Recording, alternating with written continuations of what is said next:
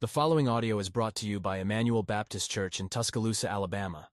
More information about our church can be found at emmanueltuscaloosa.org. Hebrews 1.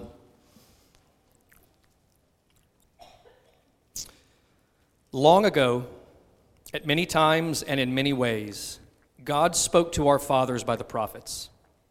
But in these last days, he has spoken to us by his Son, whom he appointed the heir of all things, through whom also he created the world. He is the radiance of the glory of God and the exact imprint of his nature, and he upholds the universe by the word of his power. After making purification for sins, he sat down at the right hand of the Majesty on high, having become as much superior to angels as the name he has inherited is more excellent than theirs. For to which of the angels did God ever say, "You are my son, today I have begotten you"? Or again, "I will be to him a father, and he shall be to me a son"? And again, when he brings the firstborn into the world, he says, "Let all God's angels worship him." Of the angels, he says, "He makes his angels winds and his ministers a flame of fire." But of the Son, he says, "Your throne, O God, is forever and ever. The scepter of uprightness is the scepter of your kingdom. You have loved righteousness and hated wickedness. Therefore God, your God, has anointed you with the oil of gladness beyond your companions. And you, Lord, laid the foundation of the earth in the beginning, and the heavens are the work of your hands. They will perish, but you remain. They will all wear out like a garment. Like a robe, you will roll them up. Like a garment, they will be changed. But you are the same, and your years will have no end. And to which of the angels has he ever said, "Sit at my right hand until I make your enemies a footstool for your feet"? Are they not all ministering spirits sent out to serve for the sake of those who are to inherit salvation?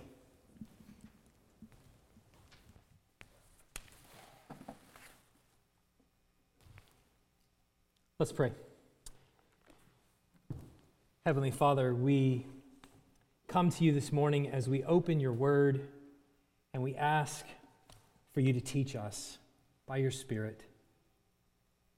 Open your word in front of us that we might know more of who you are, how you operate in the world, trusting that every verse in the Holy Scriptures is able to teach us, to correct us, to encourage us, to build us up, to train us in righteousness that we may be equipped for every good work.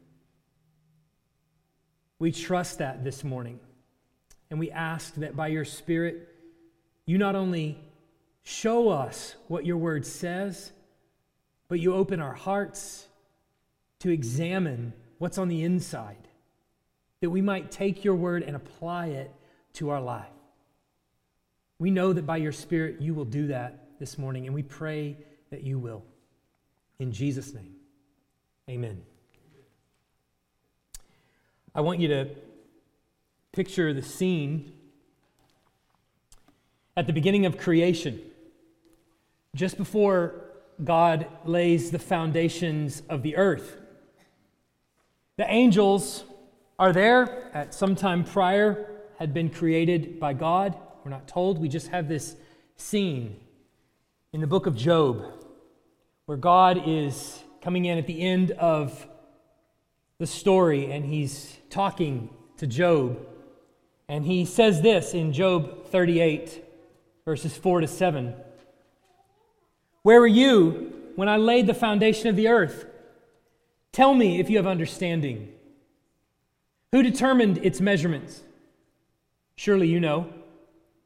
Or who stretched the line upon it? Or where were its bases sunk? Or who laid its cornerstone? When the morning stars sang together, and all the sons of God shouted for joy." I love the little vignette at the end of Job, where God comes in and gives these just little pictures of things that happened and things that he has done. And here at the end of the book, God is humbling Job. And you and me and basically everybody who would read it. And he describes this heavenly scene when the world was created. And he says the angels were present there. And in this passage, they're referred to as the sons of God. They're there in the scene. There's something of an audience as God lowers his crane or whatever. And when the foundations of the earth are put into place, his audience says, "Yeah!" and shouts for joy. This morning, we're going to take a closer look at the last verse in chapter 1. And we're going to consider the purpose of angels. This won't be the last time we do that. The entire second chapter nearly is concerned with the topic of angels. And then the author of Hebrews is going to come back to angels a number of times in the book. So it'll be something that we visit here and again. In our world today, angels still preoccupy our minds and they pervade our culture. Some will speak of loved ones who die as having become angels, and they watch over us as we go about our day. Some talk about their guardian angels watching over them and protecting them from all kinds of catastrophes. And as we all know, every time a bell rings, an angel gets its wings, right? Yes. It's throughout our culture. It's common to our movies and everything. Even the world of the occult is preoccupied with the worship of angels, mostly demonic angels, but occasionally also the fascination of angels of light as well. Angels represent, I think, another realm. I know they do. I think this is the fascination with it. That the reason our minds are so often preoccupied by angels is that they represent another realm of God's created order, a realm that we cannot see.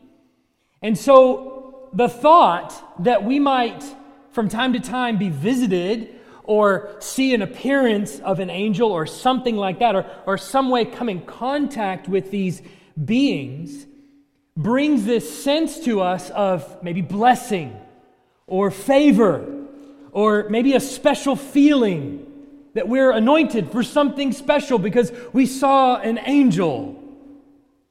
Everyone has the desire to feel special. It's common to all of us. There's a danger, I realize, in opening up our fascinations with angels. We get a glimpse of this in Revelation chapter 19, verses 9 to 10. Angel said to John, "Write this, blessed are those who are invited to the marriage supper of the Lamb." And he said to me, "These are the true words of God." Then I fell down at his feet to worship him. But he said to me, "You must not do that. I am a fellow servant with you and your brothers who hold to the testimony of Jesus. Worship God. For the testimony of Jesus is the spirit of prophecy."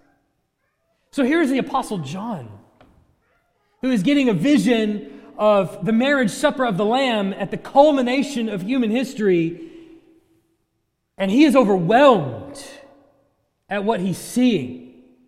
And he turns to the one who is presenting him this vision, and he bows down at his feet and worships him.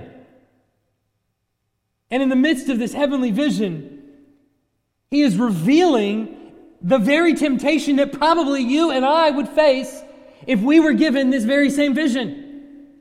So turn to this angel and bow down and worship this majestic creature. I think if right now our eyes were open to see myriad of angels present around us at this moment, you certainly wouldn't be listening to me speak, as our minds would be preoccupied with what's going on around us. We might also be tempted to bow down and worship them, as we see John here is even tempted in Revelation 19. The danger in angelic fascinations is obviously made worse by the fact that the devil and his demons masquerade as angels of light. So contrary to the cartoons, where the devil is depicted as wearing a red suit and has a pitchfork and horns and things like that, the devil and his demons don't come to you dressed like that with a sign that says property of Satan. In fact, they masquerade as angels of light, demonstrating themselves to you as angelic beings, so that if you were to encounter one, you might be preoccupied with them, listen to what they have to say. They might capture your imagination. So there is a tremendous danger here, as we see even in the occult, their fascinations being opened to the worship of angels and demons. So this morning we're going to take a close look at what the text says about angels so that we might not be tempted to focus on angels. I recognize the irony that's present there. We're going to focus on angels this morning so that we don't focus on angels. In our study of Hebrews, so far we've seen that the purpose of this letter, or maybe it was more like a sermon to a group of early Christians who converted from Judaism, is to tell them how the Son of God is superior to any other way God has revealed himself in the past or ever will reveal himself in the future. He started out with the prophets long ago at many times, he says, and in many ways. God revealed himself through the ministry of the prophets, through their writings, through their spoken word, through their demonstration of miraculous works like raising the dead or healing the leper or parting the Red Sea even. But he says in verse 2 that now in these last days, God has spoken to us by his Son. And the entirety of the rest of the book of Hebrews is about how the ministry of the Son is superior to all other ways God could have revealed himself to us. The rest of the book is about the Son being greater than the whole Old Testament, if we want to put a fine point on it. The Son is better, he says, because he is the heir of all things, first of all. Second, because the world was created through him. Third, he is the radiance of the glory of God. Fourth, he is the exact imprint of God's nature. Fifth, he upholds the universe by the word of his power. Sixth, he made purification for our sins. Seven, he sat down at the right hand of the Majesty on high, that is God's right hand. Last week we went through verses 4 all the way through 13 and touched on 14 where we are this morning. And we saw that after becoming human, having accomplished all that Christ set out to accomplish, he has now returned to his place of superiority over the angels. And the author of Hebrews goes through 7 Old Testament quotations. And there he makes 3 basic points about the Son's place over the angels. He says, unlike the angels, the Son is king, the Son is the eternal God, and third, the Son is judge. So if we pay attention to this verse here in verse 14, coming now all the way to the end of chapter 1, it actually can help us to understand the function of angels and the ministry of angels to us. It might sound like, if you just read chapter 1, that the author is disparaging angels at the expense of the Son. And it's quite the opposite. It's not that angels are to be disparaged in their ministry. They have a very important task. It's just that they don't compare to the ministry of the Son, nor should they preoccupy our fascinations. So if we pay really close attention to verse 14 here, it'll help us to understand why the ministry of angels is important to us and what they actually tell us about the Son. So we're going to meditate on that this morning in verse 14. Look with me there. It says, "Are they not all ministering spirits sent out to serve for the sake of those who are to inherit salvation?" So the first point here is very obvious. Angels are ministering spirits. Angels are ministering spirits. I want you to remember in the context of what we're looking at this morning, this verse is a contrast between the ministry of the Son and the ministry of the angels. And so the author is providing evidence that the Son is greater than the angels. So there's two important contrasts right here to notice. First is that angels are spiritual, whereas the Son actually became man. There's a contrast there between the kind of ministry angels have to us versus the kind of ministry the Son has. Angels are spiritual ministers. The Son actually became man. Of course, we spent the last few weeks talking about the incarnation and why it's so important. God became man in the Son. We see Him dwell among us. The disciples are there, able to experience life with Him. They're able to follow Him where He goes. They're able to go lay their head down in the same place He lays His head down. Here is the personification of the glory of God made manifest in front of the disciples. And they say, we have seen His glory as of the only begotten of the Father, full of grace and truth. He is the exact imprint of His nature, and they can follow Him around. They can touch Him. They can receive food from His hand. They can pass food to Him. He can eat with them. They can give Him high fives. There's all kinds of physical realities that they're engaged in with the Son there in His ministry. He is fully and truly both God and man, and He remains that to this day. This means that the Son could be seen. He could be touched. He touched lepers. He touched the blind. He touched the lame. They were made well. He had a real, tangible ministry that people could follow, take part in. He ate, He drank, He slept, He wept, He laughed, He walked, He talked. Angels, however, are different in quality entirely. They are spiritual ministers. Notice, they are not former loved ones. Let's just correct that myth right now. They're not former loved ones who have passed away. They are created spiritual beings. They were there when the foundations of the earth were sunk, and they shouted for joy. And so being spiritual means that there could be hundreds or thousands or maybe even millions in this room at this very moment, and we would have no way of knowing it except that they reveal themselves. How many can fit in a room? How many can fit on the head of a pin? I don't know. That's not what we're here to discuss. The point is, because they're spiritual, they could be around us at any moment and we would have no way of knowing it. They're likely all around you at any given point. Now, I realize that at the moment, hearing that angels are spirits and that they may be riding in your car with you on the way home is less than comforting. You can understand that. And some parents may have some explaining to do at bedtime tonight. I get that. But just follow with me as we continue to pull on the thread of what angels are and what they're doing. It helps. The first contrast we see here between the Son and angels is that angels are spiritual and the Son is one of us. Second, the angels are ministering spirits. It says sent, whereas the Son, it says in the previous verse, sits at the right hand of God.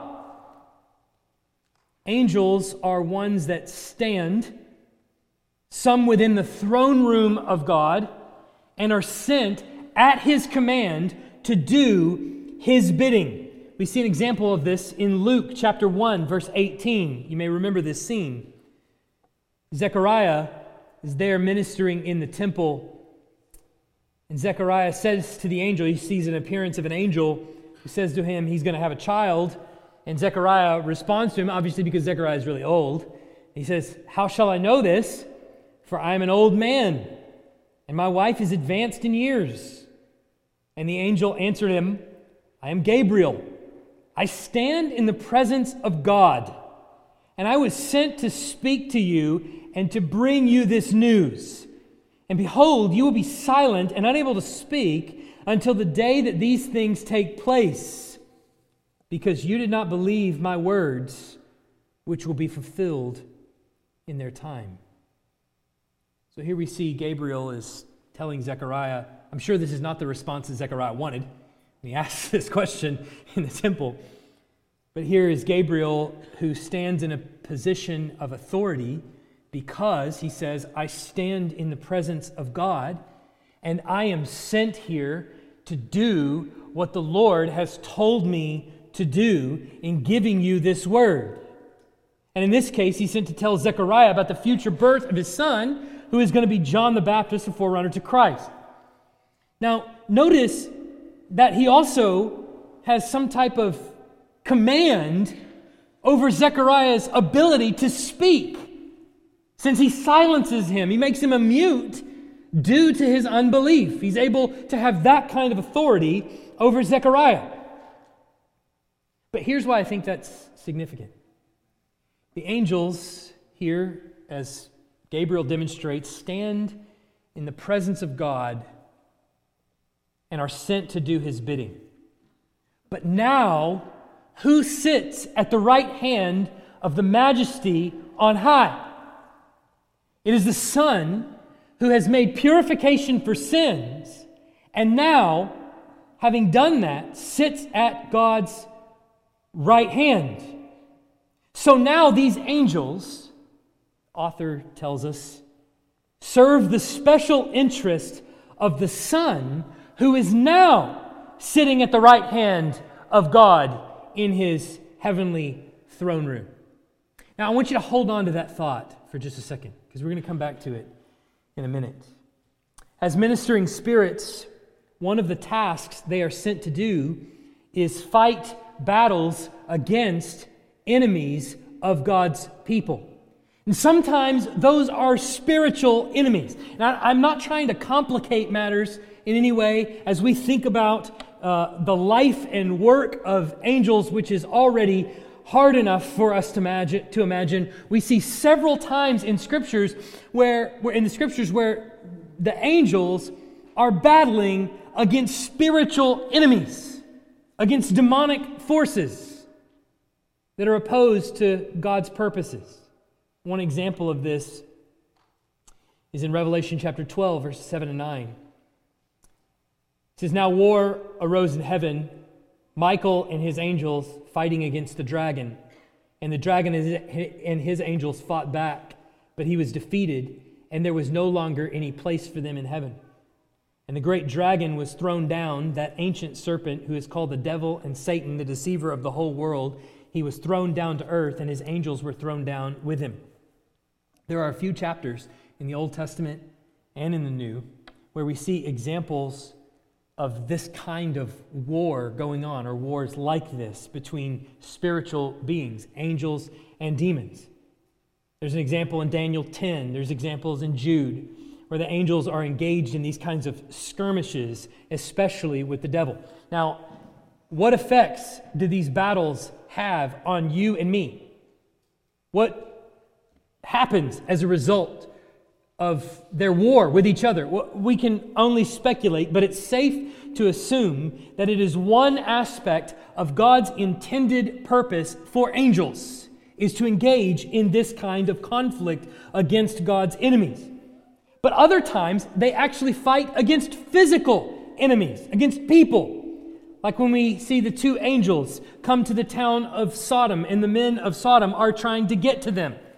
And Lot can't seem to rationalize with these men as they're wanting to beat the door down, nor can he fend them off any longer. And so the angels, the two angels looking like men, reach their hands out and blind the men at the doorway. Then they proceed to call down fire from heaven on Sodom and Gomorrah, destroying the city. There are some times where they engage in battles with physical people. They are also ministering spirits, but even though they're ministering spirits, they sometimes appear as human. Abraham washes the feet of the angelic visitors. Just before the story of Sodom and Gomorrah, he washes the feet of the visitors that come to him. And obviously then we see the men of Sodom try to seize the angelic visitors to Lot, thinking that they're men.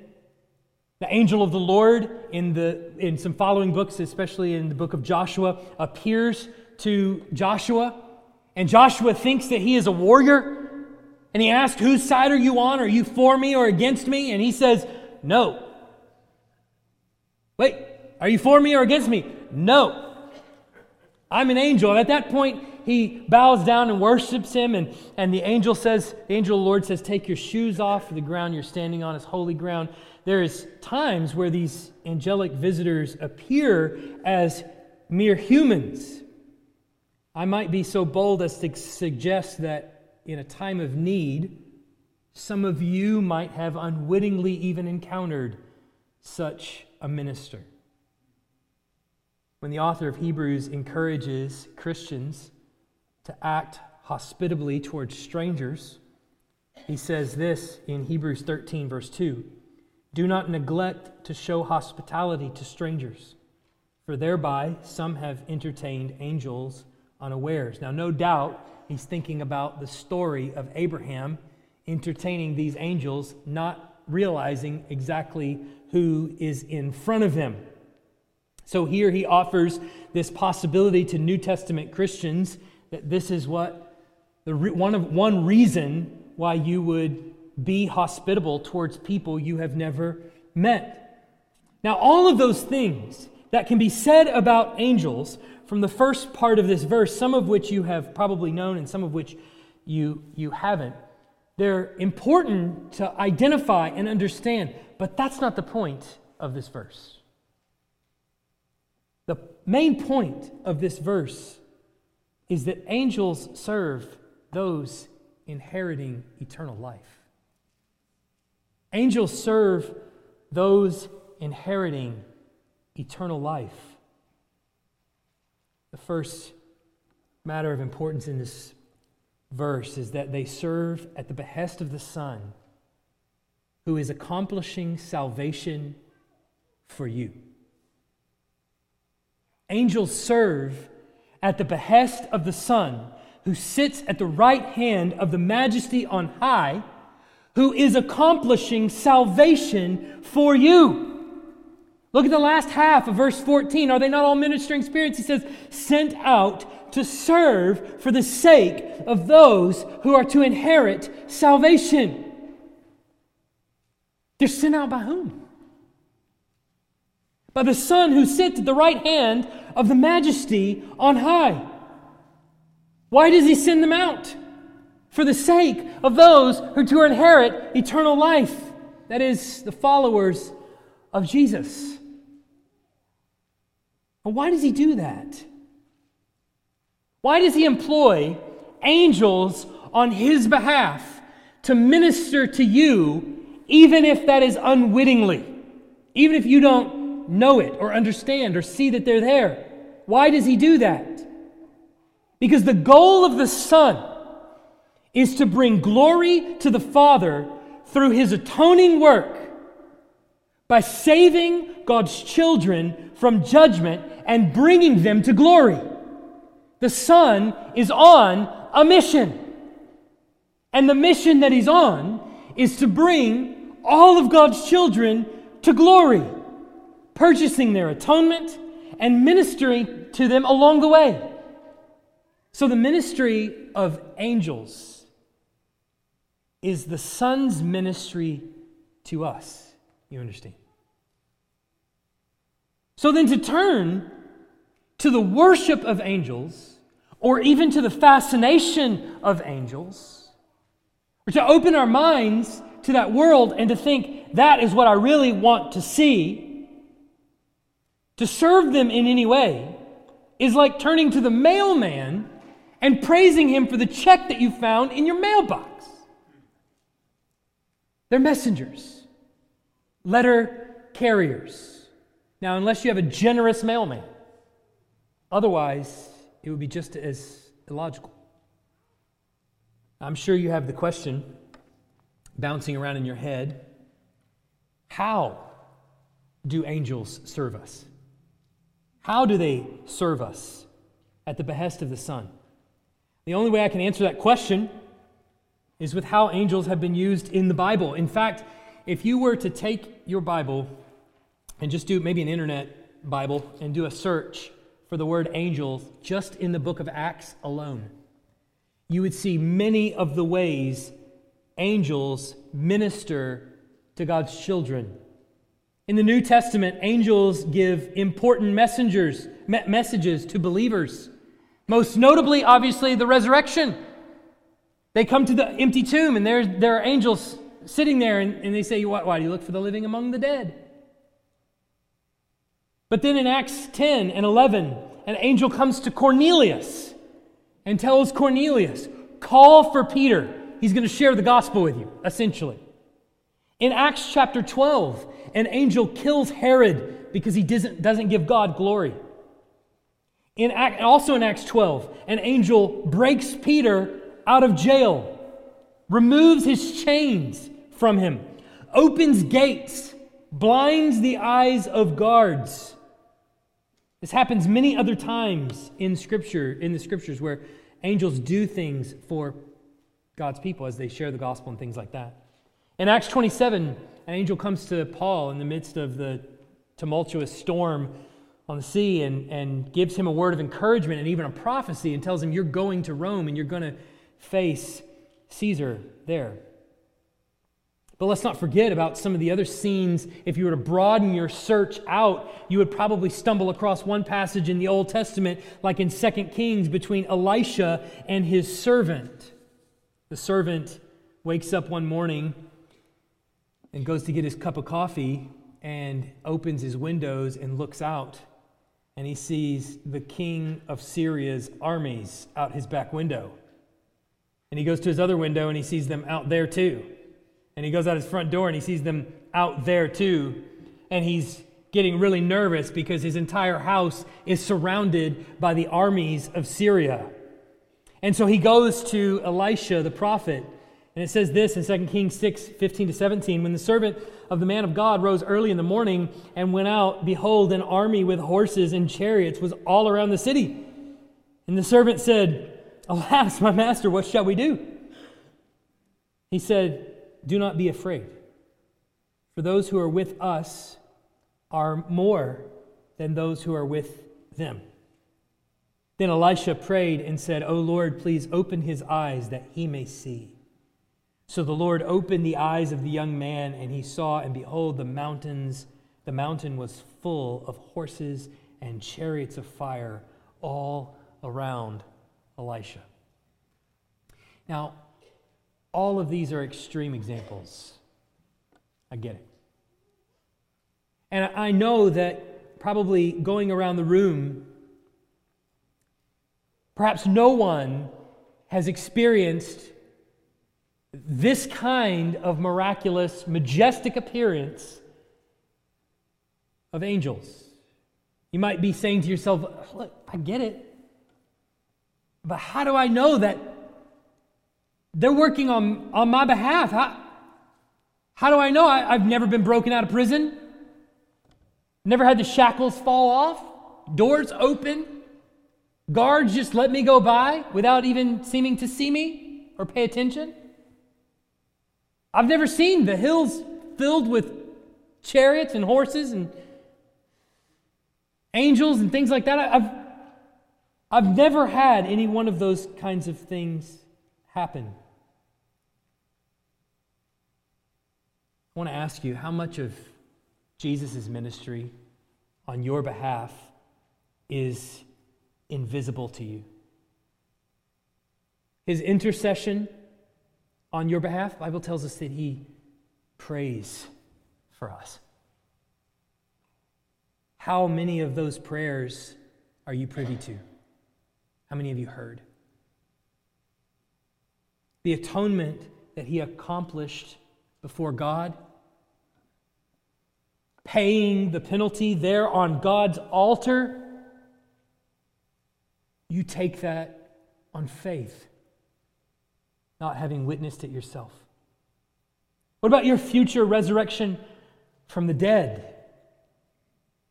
All of these things are objects of your hopeful expectation. You're trusting in realities that you cannot see. It's the essence of the Christian life. I realize that even talking about angelic ministry seems crazy maybe to some. Definitely to people outside this room, maybe even to some inside this room. How crazy is that? You understand that as Christians, the essence of what we teach and preach is a belief in a world that is beyond this one. A realm that is more than merely physical. So many things that are true to our faith, the essence of Christ's ministry on our behalf, we take on faith, assuming that His Word is true. That's what we're to do here with the angelic ministry that He appoints on our behalf. We trust that He's doing so for us. But don't miss the point of this verse. That it is because of Christ's work on your behalf that all of God's heavenly angels are working for you, not against you. You understand what he's saying here that's significant about the atoning work of the Son? It means that all of heaven is employed for your favor because of what the Son has done. It's Christ's atoning work that has turned it in your favor. So angelic ministry is a ministry of the Son of God to you. This is the effect for the Christian of the gospel message. All of Christ's emissaries, all of His angels, everyone that serves at His behest is appointed to serve His people who are in the thick of the battle against sin and temptation and the forces of darkness. That's their purpose. So consider then what we read at the beginning of this from Job, where all the sons of God are there at the creation of the world. Why would it be that when He sets the foundation of the world, that all of the sons of God shout for joy? Is it because that they are now able to achieve the purpose for which they were created, to be ministering spirits sent out to serve for the sake of those who are to inherit salvation? I think so. Angelic ministry should not be the object of our affection or speculation, of our fascination, of our intrigue, and definitely not our worship, because the ministry of angels is the ministry of the Son. It's His work to you. Why? Because by His atoning work, you're His. Now, we cannot begin to fathom the multitude of ways that your life has been served by Christ's angels. What is it that you've been protected from? What is it that you've been guided to? How have you been shielded? How many times do you think Satan would have threshed you like wheat if only he was permitted to do so? But he wasn't. There's no way of knowing. This is what we take on faith. The things that we go through in this life are myriad. Suffering and trials of all kinds. As servants of Christ, who suffered on our behalf, as followers of Him, what are we following Him to? Suffering. So this life is one of constant suffering. But it is their purpose, that is of angels, to be appointed by the Son to minister to us in various ways while we suffer. The comfort here is not that your life is in the hands of angels. The comfort is that your life is seen by God, who has appointed His ministers to guard you. The comfort is not in them. It's that they stand at the ready to fly at His command to your side. That means, Christian, that there is no pain that He does not see. There is no hurt that He does not notice.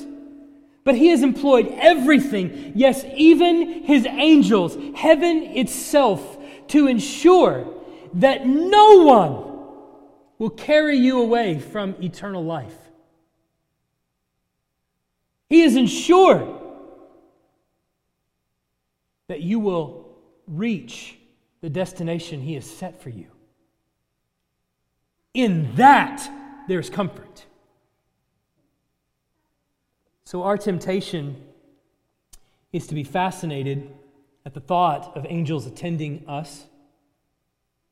If we ever were able to glimpse one, our minds might even drift into worship of these majestic creatures.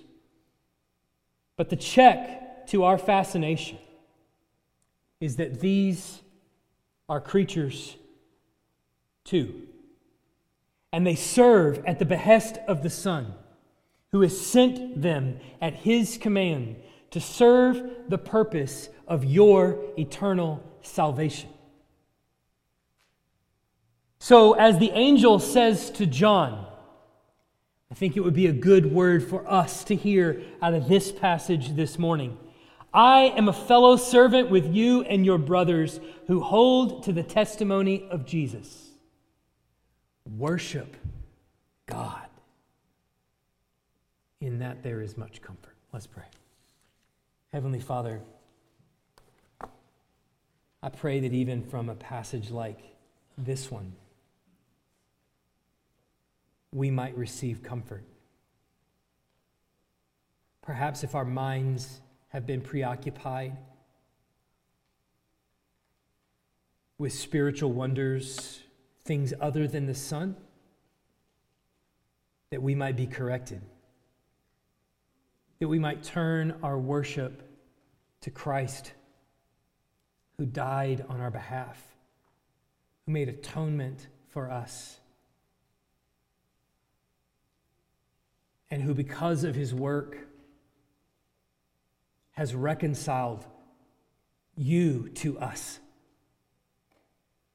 I pray that that would be our preoccupation, that He would receive the object of our fascinations, that our minds, when they wander, would wander to the work of the glorious Son of God who gave Himself for us,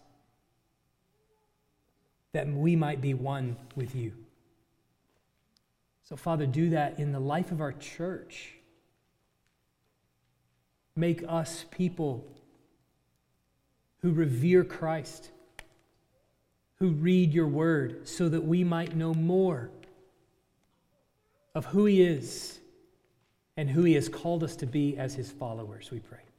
In Jesus' name, amen. Thanks for listening. If you live in the Tuscaloosa area and are looking for a church, we'd love for you to visit. Our service times are Sunday mornings at 10:30 and Wednesday nights at 6:15.